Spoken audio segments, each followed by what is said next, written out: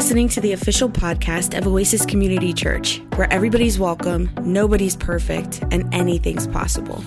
If you'd like to learn more about Oasis, request prayer, or get in touch with a pastor, visit our website at oasischurch.org. Enjoy the podcast. Good morning, everyone. Happy July. We continue our summer series, The New Ordinary, today, talking about ordinary vision, or maybe better put, ordinary provision.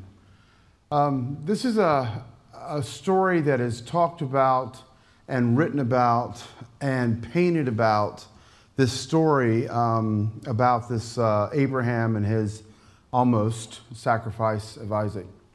And before we get into it, I was reminded this week of a story where two children had come home from church and they were in an argument, and their mother wanted to know what they were arguing about.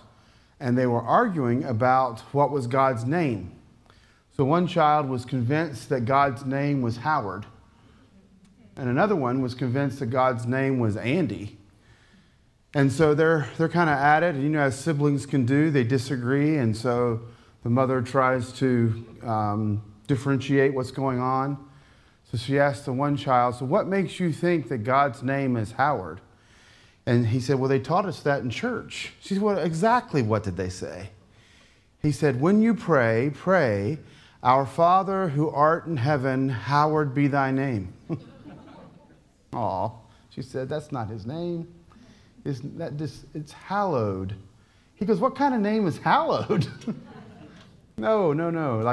Like his name should be revered. His name should be sanctified. His name should be, thought of as holy. So they turned to the other kid, like, what did you think God's name was? He said, I think God's name is Andy. Well, who told you that? Well, it was in a song we sang. Well, exactly what did you sing? He said, Andy walks with me, Andy talks with me. So, what is God's name? So the word God is just a title, right? It's like father or mother, teacher, preacher. It's not a name. And I don't know about the rest of you, but when I grew up, you did not call your parents by their name, right? You called them by the title, right? I called my mom and dad, Mom and Dad. I don't think I ever called my dad Bob. I don't know what he would have done had I done so. And I know that I never called my mom Sue, because I'm still alive, right? Because that just would not have happened. So the same is with our God, right? So we refer to God as God, or in the Hebrew, if they use the term Elohim, which is a Hebrew word for God, that's a title of God, not a name. So the name of God, we're not exactly sure how to pronounce the name of God in Hebrew. It's made up of 4 letters. There are 4 Hebrew letters, Yod, He, Vav, He. But again, we're not exactly sure how those 4 letters ought to be pronounced. So there's 2 primary ways in which that name does get pronounced. One of them, and the most common way, is in English anyway, is to pronounce it as Yahweh. That's an attempt to kind of pronounce those, and perhaps you've heard that before as God's name. There's another, which is Jehovah, which is, believe it or not, just another pronunciation of that same Hebrew name, which it does sound quite different. But if you think about people that you know, especially somebody from a different culture than you, that might have a name, but the name is a cultural name. It's like the name from that place. So I have friends from Germany who are named Johann. And I have friends from Greece that are also named Ioannis, or Yanni, we call them. Yanni and Johann are both John. They're just, John is the English pronunciation of the name. It would be Juan in Spanish. It would be Ian if we were Scottish. That was supposed to be a Scottish accent. It didn't come out the way it's supposed to. Don't laugh that hard at that one. That wasn't an intended joke like the others. But yeah, so Jehovah is basically taken the Hebrew name of God, and writing it in German, but then pronouncing it in English. That's how we got that name. So whether we say Yahweh or whether we say Jehovah, it is interesting that in our Bibles, we never see those words, right? So you can read your Bible for the next 50 years, and you can read it, just move around from translation to translation to translation, and you never see that name used in the Bible, which is funny because the name appears on almost every page of the Bible. So if you were actually reading it in Hebrew, you would see the name literally everywhere, yet the name never appears in our English translations. So why is that? What's happening? Well, in the same way that I don't call my parents, or may they rest in peace, I didn't call my parents by their first name, I called them by a title. It was also common in Jewish circles to refer to God, as the Lord, and not by name, right? It was by a title. Now, titles don't necessarily mean that you're impersonal, right? I was very personal with my parents, but yet they still used a title. So, when the Jews were reading scriptures, or when they were even copying scriptures sometime, when they came across the name of God, to revere it, to kind of keep it holy, they wouldn't pronounce it. They would substitute for Yahweh the word Adonai, which means Lord. So the mantra, the Jewish mantra is Deuteronomy 6:4. Hear, O Israel, the Lord your God, the Lord is one. Shema Israel, Adonai, Eloheinu, Adonai Echad. That Adonai, both times there, in the text uses the name Yahweh. But again, they're not going to speak to their God by name the same way I'm not going to speak to my parents by name. They're going to use a title. And so the title they used was a Hebrew word that meant Lord. I hope this isn't too technical for you today. But when we read in our English translations, this is how you will know if you're reading your English Bible that the name Yahweh is actually being used, because Lord is in all caps. The L might look a little larger, but you can definitely tell a capital R and a capital D from a lowercase r and a lowercase d. And so when you're reading through, when Lord is in all caps, that's the name Yahweh. And they're just kind of following the Jewish tradition of using Lord. So if you read Deuteronomy 6:4, it says, Hear, O Israel, the Lord your God, the Lord is one. And the term there for Lord is the term Yahweh. Now, growing up, we kind of learned that God had lots of names, like Jehovah Jireh, which we sang about today, or Jehovah Nissi, or Jehovah Rapha, or Jehovah Sitkanu. And that process or that practice kind of got carried a little far. So far that we would say not only that does God have these particular names, but based on the need that you have, you should use the name of God that's related to that need. So if you're sick, you should pray to Jehovah Rapha. If you need a champion, you should pray to Jehovah Nissi. If you need provision, you should pray to Jehovah Jireh. Well, that's a little problematic because, one, we're not praying to different gods, we're praying to the same God. And two, that almost makes it sound like it's a little magical. Like if you use just the right words, then God will do the thing that you want God to do. But God's not like that.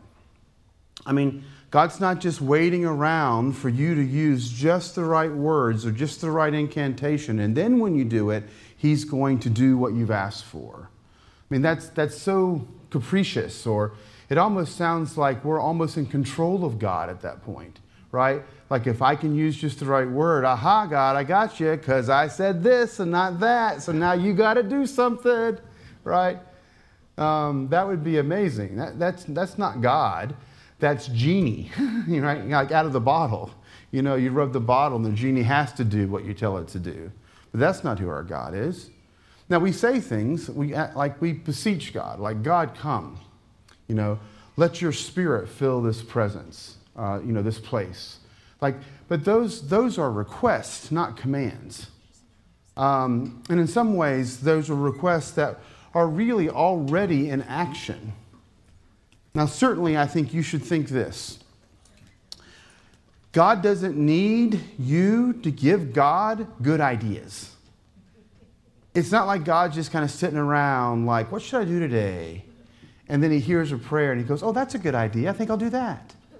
Right? If you think God needs your ideas, then you need to have a bigger idea about who God is. Right? Because God is going to do what's right. God is going to do what's just. And so our prayers are really probably as much for us as anything. Because in our prayers, it shapes us to become more like God. And I think God does teach us by having us pray, having us, be thankful for things, and having us even petition to ask for things.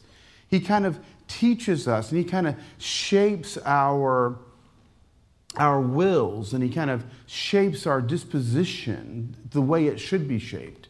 And he does that through kind of teaching us and to pray and kind of hearing our prayers. So this phrase, Jehovah Jireh, which again we sang about today, that term, that phrase occurs only once in all of Scripture. Just one time does it use that phrase. And if we gave a more literal translation for it, it would say this: Yahweh will see. That's the basic definition of Yahweh, Yahweh, or if you prefer, Jehovah Jireh. The Lord God will see. But what does it mean that the Lord God will see? I mean, it's why we titled today's sermon Ordinary Vision or Ordinary Provision. Because it's an idiom. To say that the Lord God will see, like if one of you called me up and said, hey, Robbie, I need you to do this for me, whatever it is. And I said, I'll see to it. What I mean by that, and what I think you would understand by that phrase, is that I'll take care of it.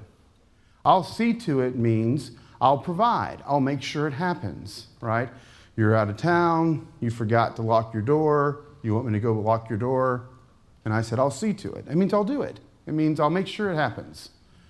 And that's exactly what the phrase means in Hebrew. To say the Lord God will see, it means the Lord God will make sure it happens. The Lord God will provide, which is then, that's how we translate it, right? The Lord will provide. And this is the conversation that happens. Abraham and Isaac, they've left their kind of workers behind, and just the two of them are now kind of hiking up the mountainside. And Isaac's like, hey, Dad, I see the knife, and I see the wood, but I don't see a sacrifice. Like, I think we're leaving something behind, right? And Abraham says, Jehovah Jireh. He says, the Lord will see. The Lord will provide. Now, certainly, Isaac wasn't thinking, what's my dad up to, right? He was thinking, hey, we forgot something, right? We should go back. We should, with the guys, with the workers. Like we need to get the sacrifice to kind of bring up the hill. But of course, we know the story's going a little differently. Now, that story, again, growing up, I always heard that story referred to as the sacrifice of Isaac, which is perhaps the worst name I've ever heard for a story in Scripture. Like, when you're reading Scripture, sometimes your paragraphs or your sections will have those little subheadings, but you should, for the most part, ignore those.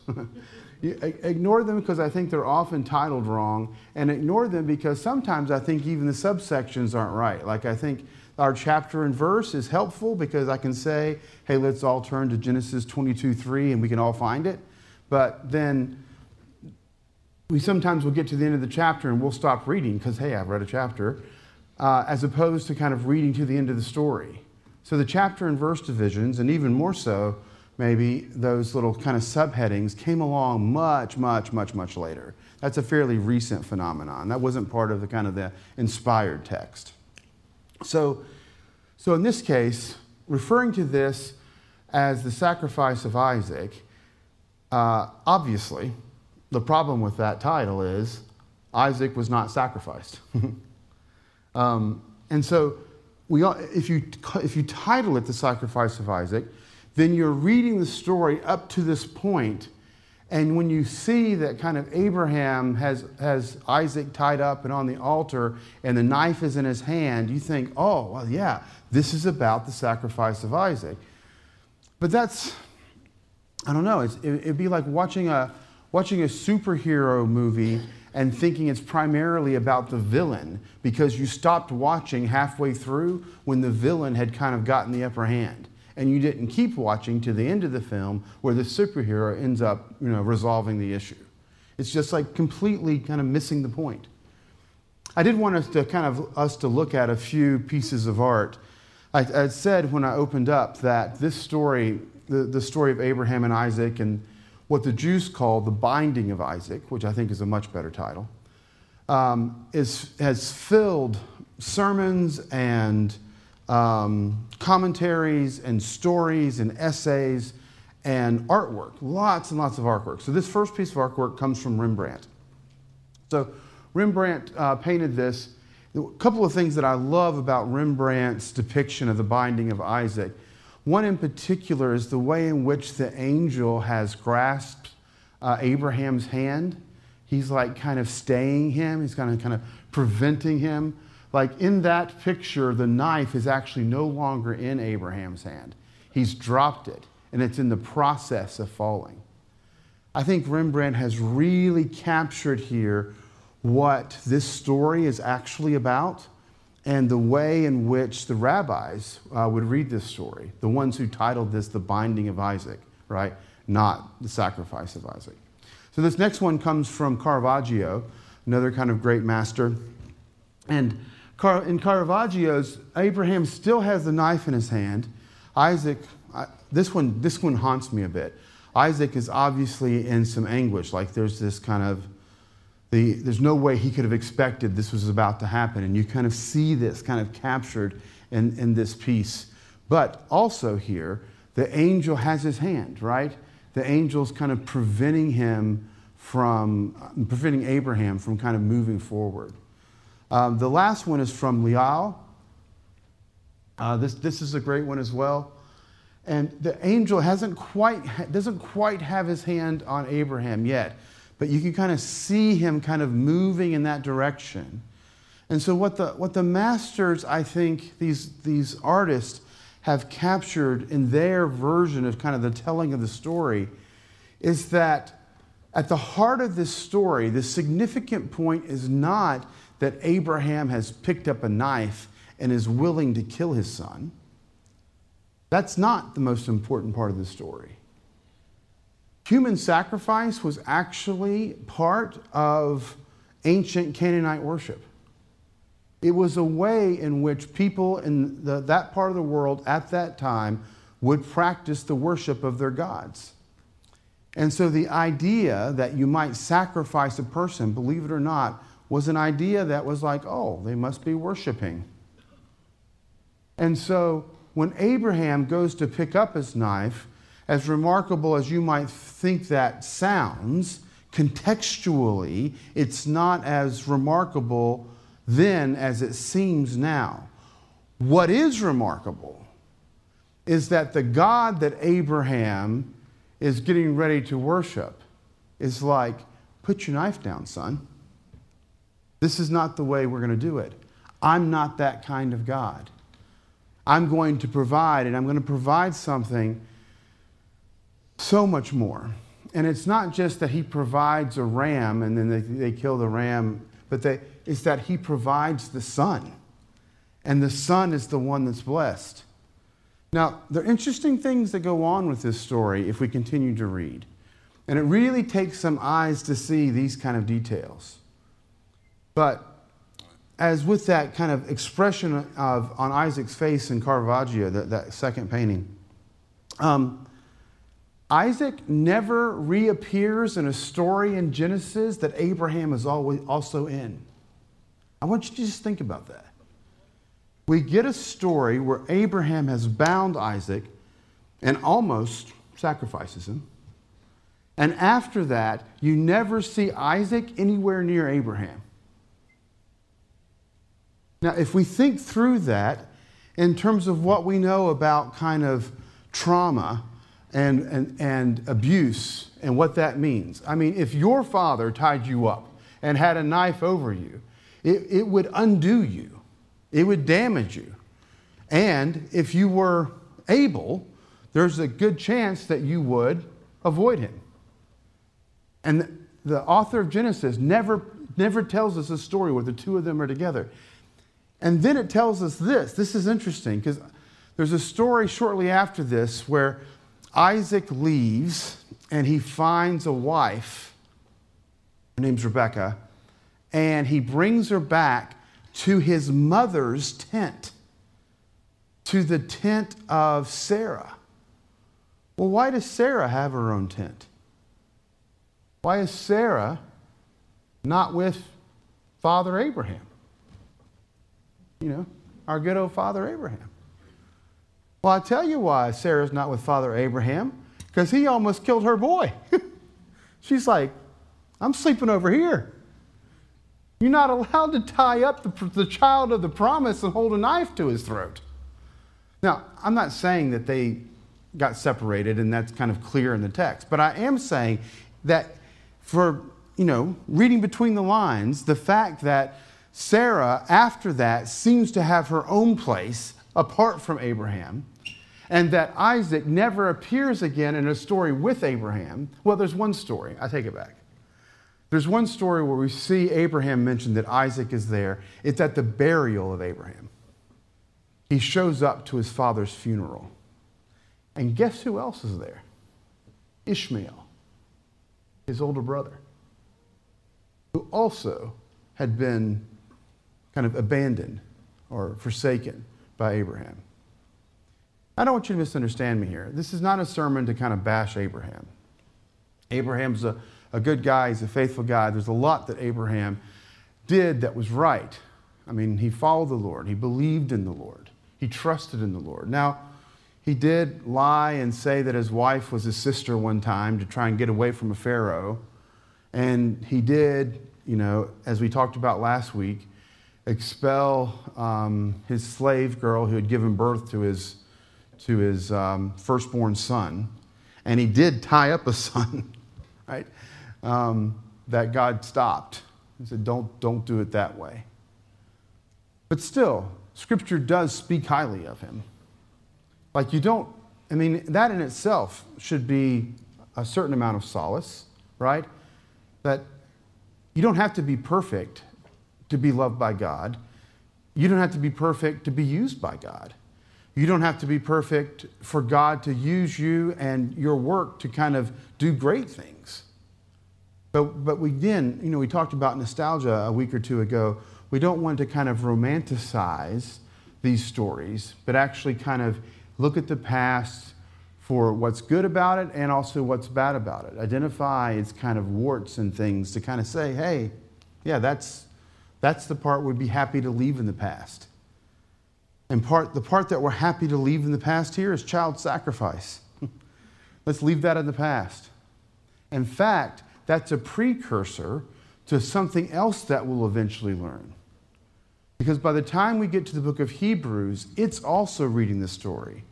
Like Rembrandt, like Caravaggio, like Liao, like all those rabbis, everybody wants to read the Abraham story. Paul talks about it in Romans. James talks about it in the book of James. The author of Hebrews talks about it in the book of Hebrews.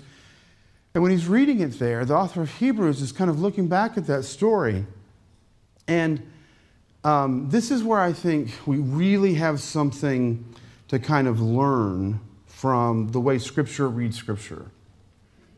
Like when we call it the sacrifice of Isaac, mistakenly I'd say, we end up comparing Abraham to God and Isaac to Jesus.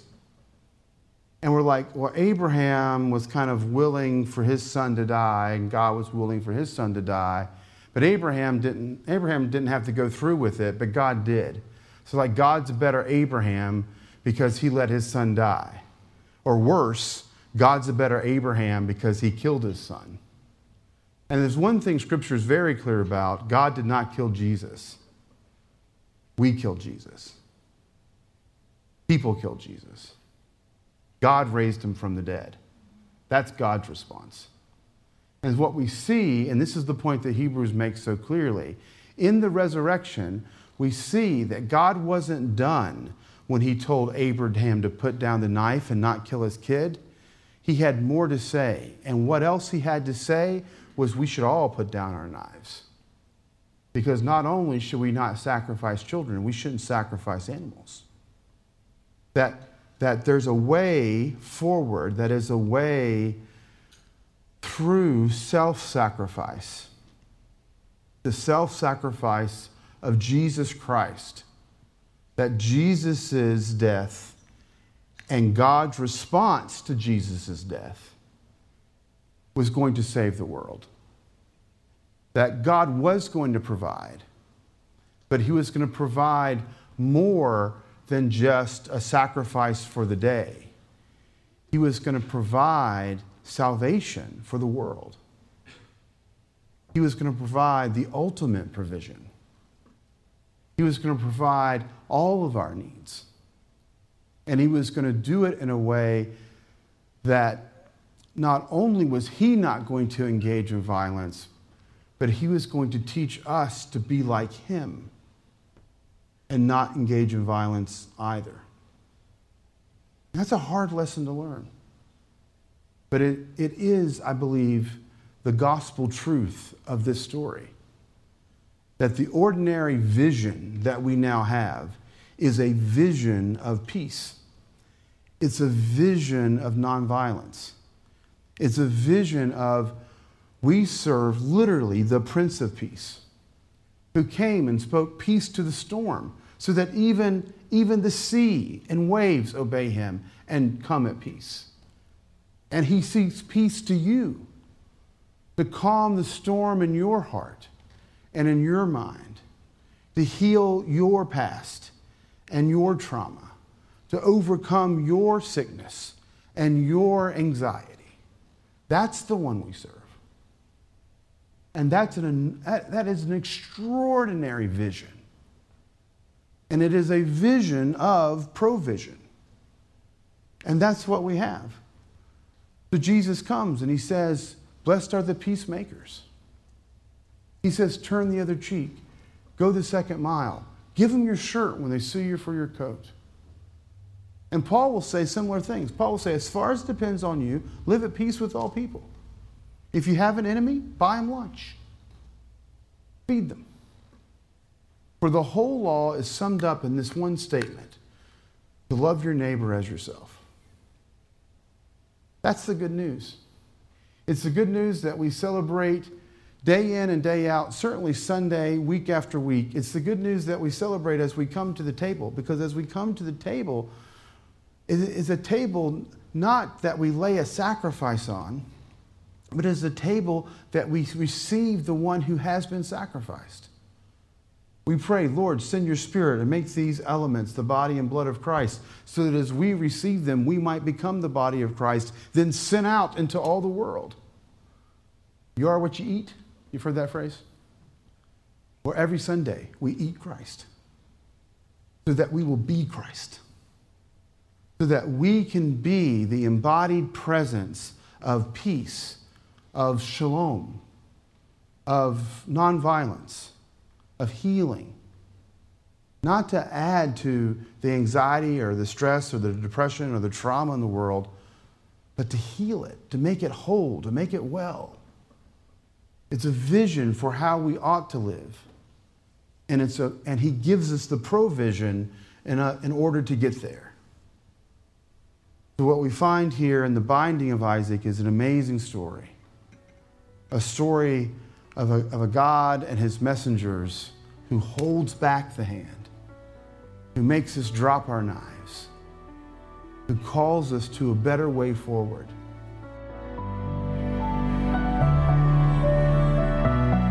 We hope you were blessed by today's podcast. If you liked what you heard and want to support us, you can do so by subscribing wherever you listen to your podcasts. You can leave us a review on iTunes, and if you want to contribute to Oasis financially, you can go to oasischurch.org. May the Lord bless you and keep you, and may God's face shine upon you and give you peace. Amen.